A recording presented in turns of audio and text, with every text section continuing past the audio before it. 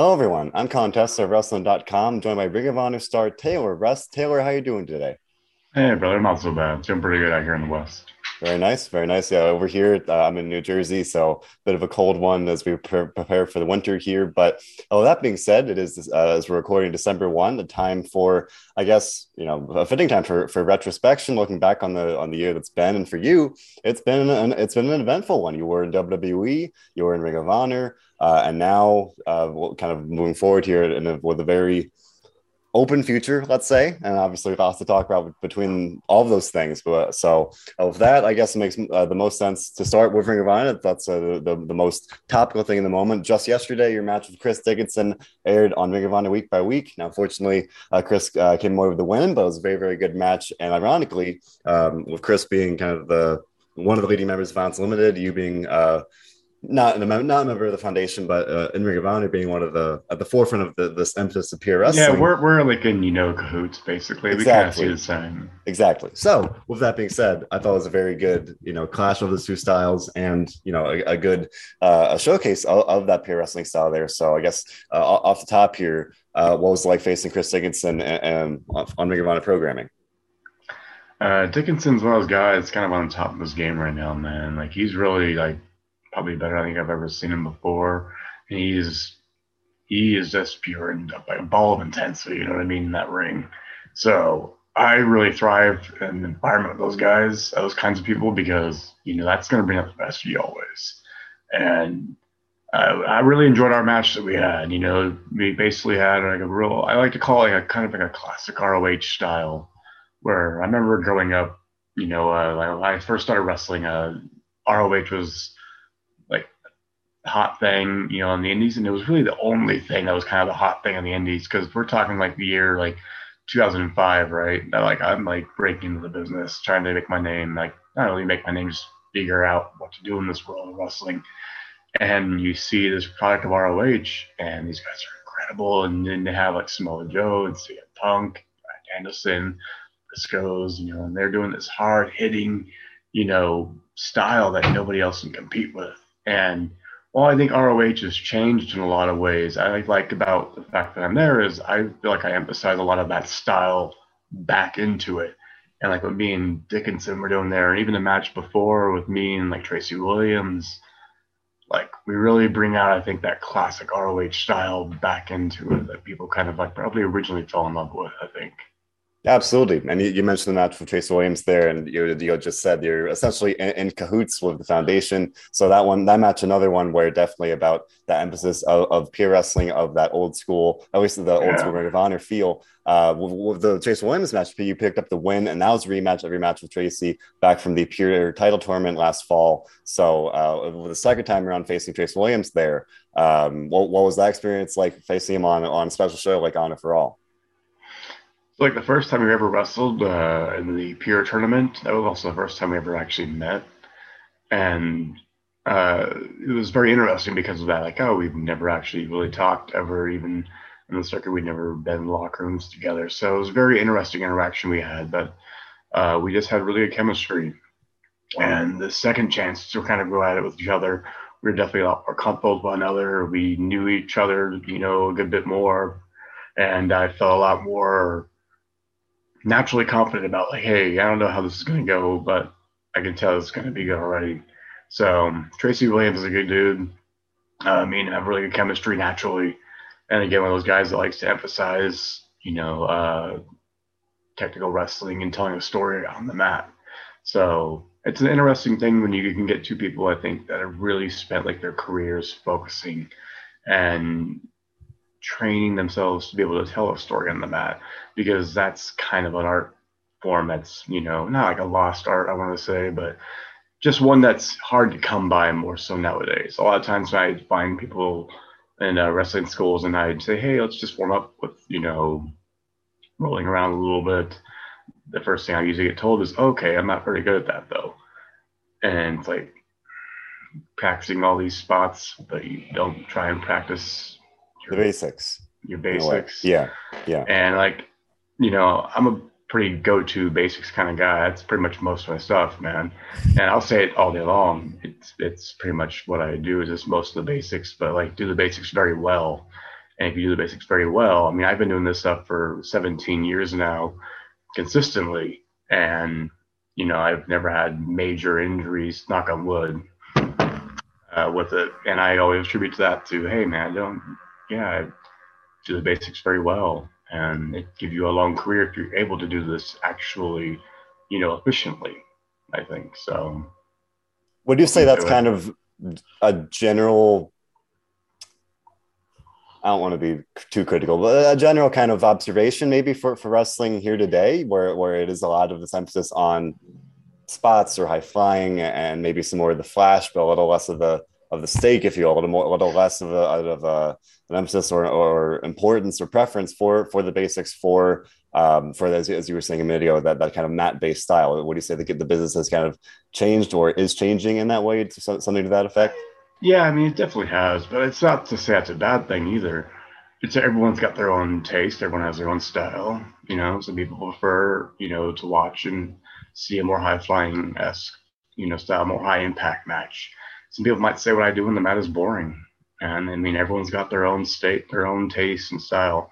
And it's not that either opinion, I think, is incorrect for it. It's just about how you prefer to go about it. And I mean, I'm 34 now, so if I had done, I was doing a lot of high impact stuff early on in my career, in like my PWG days when I was doing stuff in Japan, right? A lot of high impact moves then. I remember a lot of like springboard flat back drop kicks, which just absolutely ruined my neck. And because of those days, now that I'm still doing this 10 years after it, like it's like, hey, I gotta like find ways to preserve myself, but keep it going long term, I mean, for a good career in this business. So Absolutely. it's just my personal thing, really. It doesn't mean it's for everybody. Some guys can make work really well with doing all these high impact moves, making a long term career with it, and their bodies go with it, man. And it's amazing they can do that. I don't know how Jack Evans has done it all these years, man. That guy's got an insane body. That he does, but obviously you're making your style work very very well.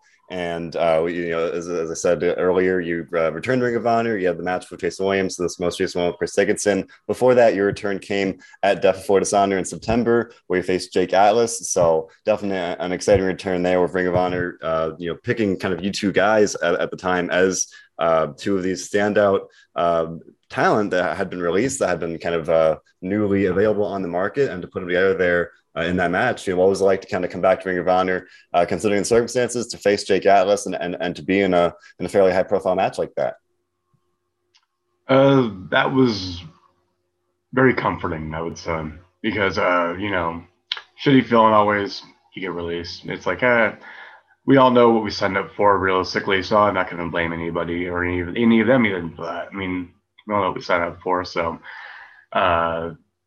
one of the first things I did afterwards, though, was I contacted the powers be at ROH because I still kept a good relationship with them because I'd only worked with them for just a year prior to that. And it was open arms, and it was like, yes, we'd love to have you back. We'll be in touch and we'll give you some dates. And then they told me, hey, we're going to put you on the pay-per-view Death Before Dishonor. And it was like, this is the way I want to come back. This is the way I want to really kind of make my scene back into the world of professional wrestling outside of WWE. ROH Death Before Dishonor, that's a statement, man. If I come back and I just appear on some local town's, independent show, not knocking it, but like I'm past that stage in my career, man. Like if that's all I'm worth anymore, then I probably shouldn't wrestle. I don't think. I think my time might be done. So staying in these high profile events is very necessary, I think, for me at least, my own personal standings, to be able to show that your worth is constantly there. It's not so much you have a good match, it's where you're having a match. Exactly. I've had countless very, very good matches in nowhere knows it Oregon. And I got tired of those days a long time ago. Now it's really, really important to me to be able to have these outings where it matters and when it matters, because otherwise you're not really growing and advancing yourself. And so pushing for it, maybe it might be hard to come by, but pushing for those events, pushing for those high profile times, that's really essential, I think, in your growth, making it worth it. So Death Before Dishonor with Jake Atlas, for ROH, that was definitely just a cosmic feel to come right back into that fold with them. It really was. It was a great match. Very much enjoyed it. It was very much, as you kind of said, a way to make a statement about your return to the wrestling world outside of WWE. But to hone in on something you said as a perfect segue now, with its emphasis on wanting to have those events and the meaning of where you're having these matches. Now moving forward, we'll talk about the WWE stuff in a minute. But now to look forward for a minute, obviously a lot of uncertainty, a lot of kind of just generally everything's kind of up in the air at this point. Ring of Honor going on hiatus for the first quarter of 2022, and by all intents and purposes, really going in a new direction, and it's just in a new vision for the company here. So obviously. Everyone on the roster at this point kind of facing this open road in that sense. So for you, as you had said, 17-year veteran, a guy that maybe will definitely past that stage where you're wrestling at any given show in any given town. Now moving forward, I mean, and the wrestling world being what it is, the independent scene is very, very hot these days, but the opportunity, trying to be positive about the opportunity to be on the open market, on the open circuit there, what's kind of your mindset about this next chapter as you prepare for whatever's next? Well, going forward, no, firstly, I'll be with New Japan Strong coming up here for their dates. So you'll be able to see me touring around with them a good bit. That'll be very fun. No, that's definitely, New Japan Pro Wrestling is one of the biggest companies in the entire world in general. So, incredible opportunity there to be able to hopefully go and tour Japan with them as soon as their national travel kind of becomes easier. The independents around the States, and again, not that I'm not open to doing any dates around. It's never been like the biggest priority, I think, at my point right now, because there is so much talent out there. I think that is very, very eager and hungry to prove themselves, and God bless them for it, man. They're willing to go out there. You can just see the life in their eyes when I see them in the ring, in the locker rooms, and I meet them. The people I haven't seen in a long time, and I just see how energetic and enigmatic they are still to be like in those ring, getting the opportunities that they're getting, because it is still a boom period for the independents, and it's incredible because I can name a good few guys that like they're their own little undiscovered diamonds. You know what I mean? They're just waiting for someone to kind of come along and like pick them up. And like these guys are incredible talents, and they've been incredible for years, but it just needs to get kind of like the right time, right place for them in order for them to be able to shine. And I hope that those days are coming soon. A lot of these good people I know from the West, there's a lot of markets coming out here open, I think, and it's going to give a lot of highlights to people from the West Coast.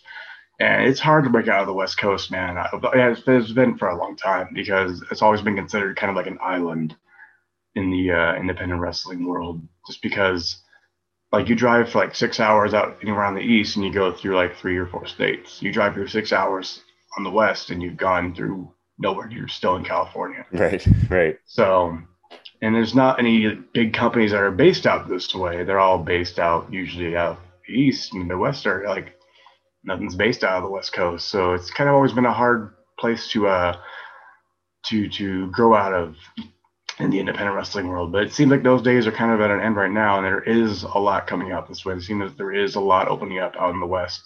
And I mean, if I can be any part of it, I would love to, but at the same time, we'll see where it goes. I don't know. Open optimism. Yeah, absolutely. I was worried you had done some work with New Japan Strong. I wasn't sure if that would be the case moving forward. So now you say that, I've definitely come to appreciate New Japan Strong. It's this very strong, pun intended, strong assembly of talent, from across the wrestling world. So with you being, do some more work with them, do you have anybody kind of at the top of your list of people you'd want to face, at least among people there, now that you will have the opportunity? Man, New Japan is a hotbed for incredible talent. That's kind of a hard one. I mean, is Koji Kanemoto still wrestling? I'd love to wrestle that guy. Let me see. Who would be really... there's a lot of... As far as New Japan Strong, we're going to say New Japan Strong. These USA guys, man. I don't know. Probably Tom Lawler. My old teammate, Tom Lawler. I think me and Tom might have a last unfinished, business in the ring to do still. You heard it here first, folks. That'd be definitely be a very, very exciting matchup there. So, and among many others, obviously, as we've been talking about here, the wrestling world is definitely, you said it's a boom period. Just across the landscape here, definitely a lot of room for potential, room for opportunities. We went a little out of order here, but as I said at the start of the show, it's December now, so it's time for retrospection. Ironically, a year to the day tomorrow, you signed or at least WWE announced the signing of your contract for the Performance Center. So if that, it's just wild to kind of look back on again the year that's been. Going from that same day, you debuted on NXT TV, then you worked with Malcolm Bivens, then worked with the Diamond Mine eventually, and unfortunately got released shortly thereafter. But maybe just to start off generally, a bit of a whirlwind going from signing to debuting, and then not too long and thereafter, getting a spot in Diamond Mine like that. What's your kind of general look back on your time with WWE sitting here today? Nothing but good. I mean, the entire time I was there, it went very, very well, man. It was treated very well by the powers that be, all in charge. The coaches were always incredible. Got to work with some incredible, athletes, and even the guys that are the Diamond Mine right now, they're incredible dudes, man. I can tell you right now, they're going to do some amazing things. Those Casper brothers, they're incredibly talented. Roderick Strong really is a great teacher, and he really fulfills that role, I think, a lot. And Malcolm was nothing but like, Malcolm is a great dude. We didn't really know each other too well outside of before we started working together there in WWE. We just never worked in the same companies really, but we knew a lot of the same people, so it was easy to connect right away once me and him started working together, and we just had good chemistry together right away, and I enjoyed it, and he was a good dude, man. I miss him. We still talk. It was a good time, and I mean, yeah, the last year, man, it's been completely very fulfilling. Been very, very fulfilling, I would say, man. No bad taste about it at all whatsoever. So, made a lot of money, got a big name out of it, and we'll see what happens going forward. If you had to pick, I get you got to have, several opportunities with your time in WWE, but if you had to pick kind of a favorite match, favorite moment between did some work with Timothy Thatcher, did some work with, you were talking about Bivens there, and also just with the Diamond Mine, anyone particularly stand out looking back on it? Favorite match would probably definitely be the Tommaso Ciampa match. It was a good moment where like, hey, just go out there and like just let's see all your stuff. And I was like, okay, cool. And he's amazing in the fact that he's been there for so long, right? And he's the guy that could easily try and like procure his spot and safeguard himself. But he was like, yeah, give me all your stuff. Let me see, like, give me everything you got. Like, let's put it out there. Let's let him see it. So props to Ciampa for always trying to be one to always trying to help the new guy coming in get over. That's something he's definitely renowned for, and deserves a lot of respect for that. So, otherwise, with NXT here, as someone that had been there, you came in at a very interesting time. Obviously, maybe not so much immediately when you came in, but shortly right around your departure, or like not too long before that, but especially after the NXT brand definitely made some drastic changes to the roster, to the personnel, and obviously to the surface with the NXT 2.0 rebrand, where we've seen much more of an emphasis on characters and everything. And I just feel kind of compelled to ask, as we were talking about earlier, for you, a guy that very much, more of this mat-based wrestling, more of this, all about the basics, and in Ring of Honor, very much what we've seen has been this emphasis on pure wrestling for you. With NXT 2.0, it feels like it's very, very different from that, whereas the NXT of old very much more aligned with that. So just kind of, what are your thoughts on kind of where the NXT brand has progressed to at this point, kind of compared to the way it was maybe when you arrived, and just kind of the way it continues to evolve like that? I'm sorry, what was the question exactly? Just like, especially quite literally, NXT has a show on Sunday. It'll be the old school versus the new school. So it's they're literally making a whole thing of the way the NXT used to be, which was very much, wrestling. And I was saying, for you, a guy that's, as we were talking about, very, mat based, the basics, and very much in Ring of Honor, that pure wrestling kind of sense, whereas the new school on NXT, the 2.0 kind of thing, very much more flash characters, very much seemingly in contrast to that. So just kind of as someone that was there when it was still in that NXT of quote unquote of old style, the NXT the black and gold brand, if you will, where as we see it now, just kind of your general thoughts on that progression as someone that had spent some time there. It's definitely a big switch. It's kind of odd to see, I will say, Kyle O'Reilly, who did the match of the year, not for NXT, but for all of WWE, in 2020 there with Finn Balor, match of the year. And now he's just a tag team guy, not getting entrances, it looks like. It's kind of odd. Incredibly, one of the best wrestlers they have in the entire company, WWE. And just utilizations just changed, different format, different style they're trying to do. And it's just a different, they were just, I don't know, man. I mean, it's kind of hard to say about that. You know what I mean? 'Cause it's not like it's bad. It's just different. It's a different style, different flavor. Like I said, like with, Matt Wrestling, I said, that's my style. It's not everyone's style. It's not everyone's taste. It's my taste. This is what I prefer. Some people don't prefer it. Some people think it's boring. So it's kind of like that with, I think, the new NXT. It's not my taste, but some people it is, I think. Some people like it. They enjoy it. They enjoy the flashier content. They enjoy the more charismatic characters that are coming out with it now, I think. And nothing wrong with it. That's the WWE style. That's what they're doing now. And, everything in time always comes with change. Everything's always going to be change and adapt throughout life. And I think that's just where NXT's at now. It's just, hey, that was NXT and it was great while it lasted. And now it's time to change and adapt, and do something different. So, and that's the beautiful thing of wrestling, whether you like it or don't. In this case, well, if you like the new style or if you don't, whatever it is, there's always plenty.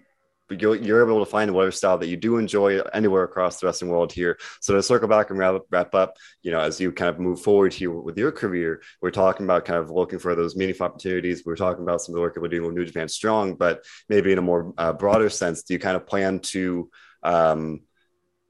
we had talked about maybe not in this, doing any random show, but would you ideally want to be signed somewhere? Like if you had a goal, let's say for a year from now, would you want to have another kind of full-time deal, or would you want to kind of have the freedom to do New Japan Strong among other things? What's the kind of thought about maybe some of those kind of goals moving forward? I mean, ideally, yeah, a certified deal would always be, I think, the best option. That's at least always to know your bills are being paid every month without having to always constantly do the hustle for getting the bookings. But at the same time, there's nothing against it. And as long as I'm able to keep it up and, wrestling is staying profitable, then I'll stay in the industry. But when the day comes that, hey, I'm not, profitable anymore, when the day comes that it's like maybe you need to take a step back and reassess things, then maybe that's the day that I decide wrestling's not for me anymore. Maybe my time has come at that point, as long as it stays consistent right now. And right now it is. It's going very well. There's a lot going on.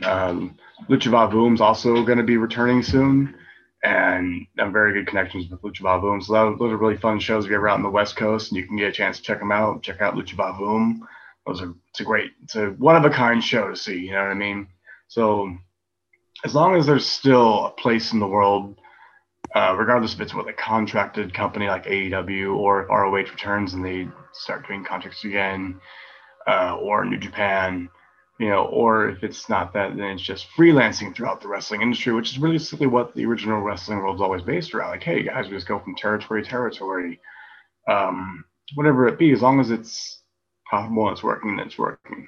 But for me right now, I think I'm just kind of taking it as it comes and seeing how this next year is and assessing it kind of, day at a time, man. That's all there is to it, and very much fingers crossed that will go well for you. That will have a very bright and promising future, which I believe you do. So with that, do you want to plug any socials or anything like that before we get out of here?